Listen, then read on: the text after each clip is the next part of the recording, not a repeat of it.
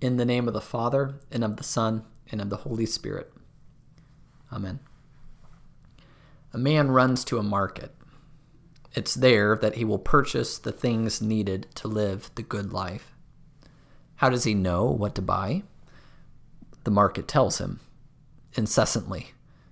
He does not need to stop and think, or consider what is good for him, or his family, or others. The market leaves him no room to contemplate such matters. For at every corner and from each vendor, he's met with relentless persuasion. Come over here. Buy some water. Come here, buy this wine. This is the good stuff. Come, buy milk. Come, buy some bread. Come over here. And so the man, desperate for the good life, he runs to this market again and again, without thought, consuming the staples of this world, believing that it is all part and necessary of living the good life, until one day he arrives and a strange silence has fallen over the once bustling area. The market, which was always loud, is now suddenly silent. There before his eyes, lifted high into the air, far above all the quieted vendors, is a large sign whipping in the wind. It has a simple question etched in deep red, bold lettering that looked as if it were painted with the very finger of God himself. And it read, "Why do you spend your money for that which is not bread, and your labor for that which does not satisfy?" And for the first time in a long time, the man had time to think in the silence upon this soul-searching question. What am I laboring for? And does it satisfy? And this bread, of which I have consumed day in and day out, is it what I should be spending my money on? My resources, my energy, my very life?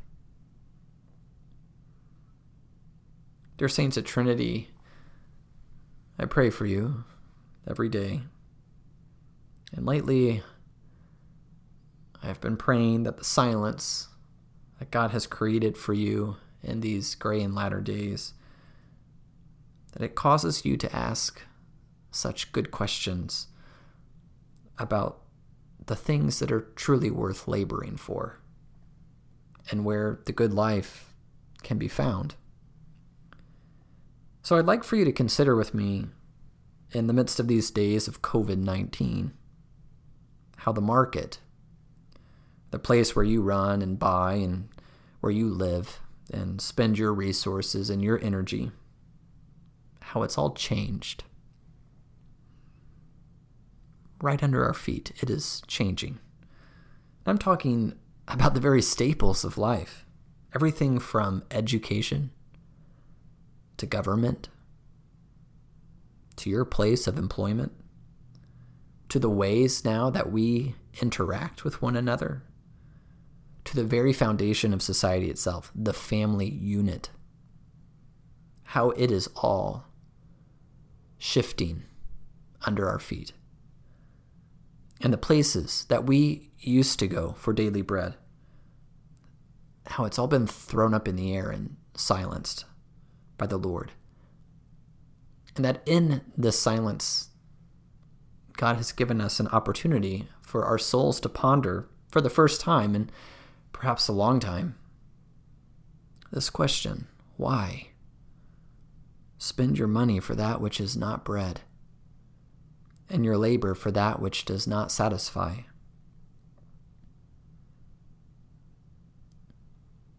Is it because we thought, or more accurately stated, we were told and we believed, that what we labored for and what we were consuming, that it was the good life? And we simply took that for granted without a thought.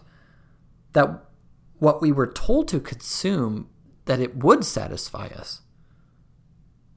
Come, we heard, come, this is the good life. You want to live your best life now. You want your child to grow up normal. You want peace. Well, come over here then. This is guaranteed to work, vendors cried. Come, this is new and improved. This is better for you. This will make you happier. Come, the market screamed.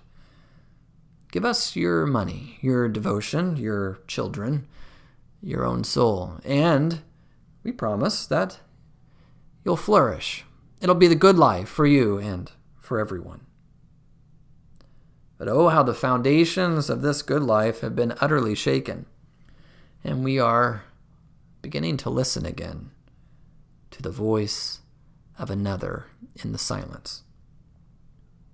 We who are so easily led astray by this world and the bread that never satisfies the soul, like sheep without a shepherd, who take the bread of man without a thought, who return again and again to fulfilling the desires of the flesh and not the soul, all in the pursuit of a good life that was defined by man or our own wayward desires and dreams, and not by the Lord, our Creator. Like the man in the market, we may have done so unaware that what we were consuming day in and day out was actually consuming us.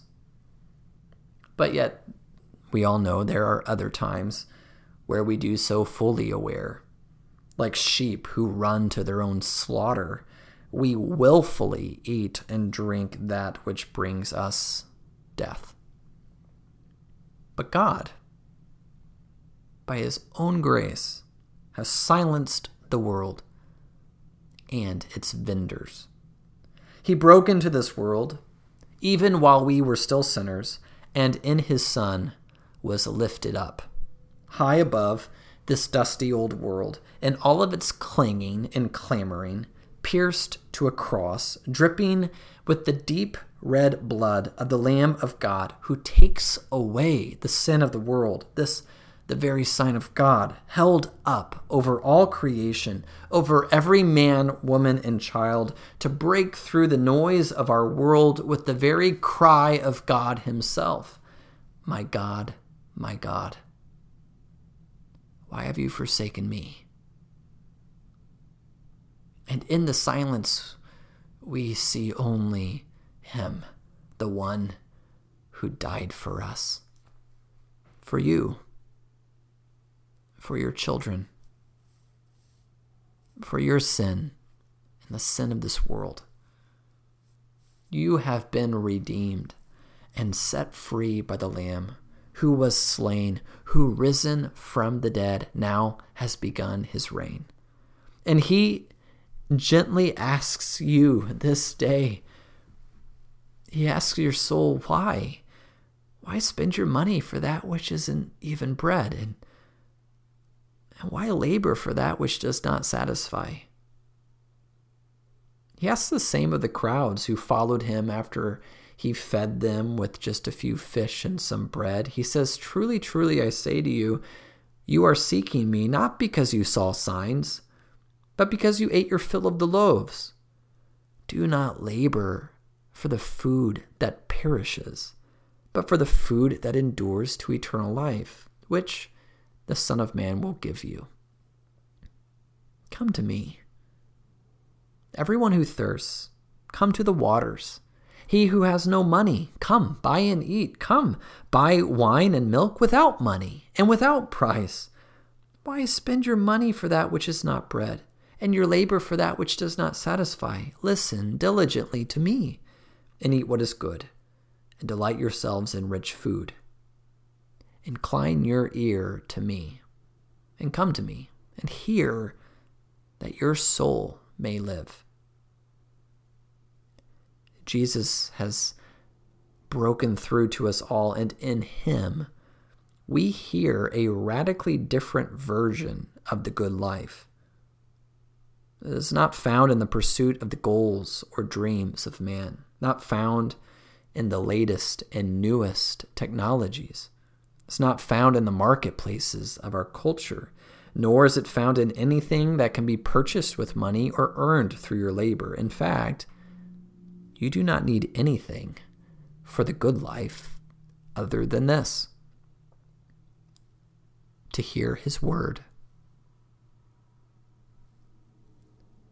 to simply listen to his voice. This is all you need, all your soul needs to live. Listen diligently to me. Eat what is good. Delight yourselves in rich food. Incline your ear to me. Come to me and hear, that your soul may live. I am the bread of heaven. Everyone who hears and learned from the Father comes to me. I am the bread of life. Your fathers ate the bread, the manna in the wilderness, and they died. But this is the bread that came down from heaven, so that one may eat of it and not die. I am the living bread that came down from heaven. If anyone eats of this bread, he will live forever. And the bread that I will give for the life of the world is my flesh. My friends, this is where the good life is found, simply in and in no other place than the Word of God. All hunger and thirst of man, all of life, body, mind, and soul, is quenched by the living water of Christ's most precious and holy word, his voice, his commands, and his gracious promises. And so now we can begin to see that the most gracious thing about the miracle of the feeding of the 5,000, that it wasn't the bread, it wasn't the fish, it wasn't the leftovers, or even the miracle itself, but this, that when he looked up to heaven, he spoke a blessing. And to hear the Lord Jesus speak, to hear his blessing, that alone satisfies the soul. To hear his word, it fills up the soul. It makes us alive. For on the night our Lord was betrayed, he took bread, and he broke it, and he gave a blessing, saying, "Take and eat. This is my body, the bread of heaven, which gives life to the world, life to the weary soul." The bread from heaven speaks to you and gives you heavenly food and heavenly drink, his very own body and blood, for you to live, your soul to live. For man does not live on bread alone, but by every word that comes from the mouth of the Lord. All flesh is like grass, and all its glory like the flower of grass. The grass withers and the flower falls, but the word of the Lord endures forever. In this word, it is the good news that was preached to you. For we see this word fulfilled in the life of a young woman, tending to the needs of her family. But then an angel stands above her and announces great news, and everything in her world is silenced. All of her needs, and all of her desires, her hopes and dreams. She simply bows and humbly prays, "I am the servant of the Lord. Let it be done to me according to your word." We see it in a Roman centurion, a man of authority, tending to the needs of his fellow citizens. He tells soldiers to do this, and they do that. He says to one, "Come," and they come to him immediately. But the sting of death invaded his market and stripped every illusion of power and the good life away from him. And so he sins for the one thing needful. And when Jesus comes to him, the man can but only bow his head and pray, "Lord, I am not worthy to have you come under my roof, but only say the word, and my servant will be healed. I pray for you all that may be said of each of you, dear saints, each one of us, every man, woman, and child, when our Lord returns, that we would be found listening to his word, clinging to his word alone, and eating the bread of heaven, which fills our souls, and looking nowhere else but to him for the life that is truly good. Amen. Now may the peace of God, which surpasses all understanding, guard your hearts and your minds in Christ Jesus our Lord. Amen.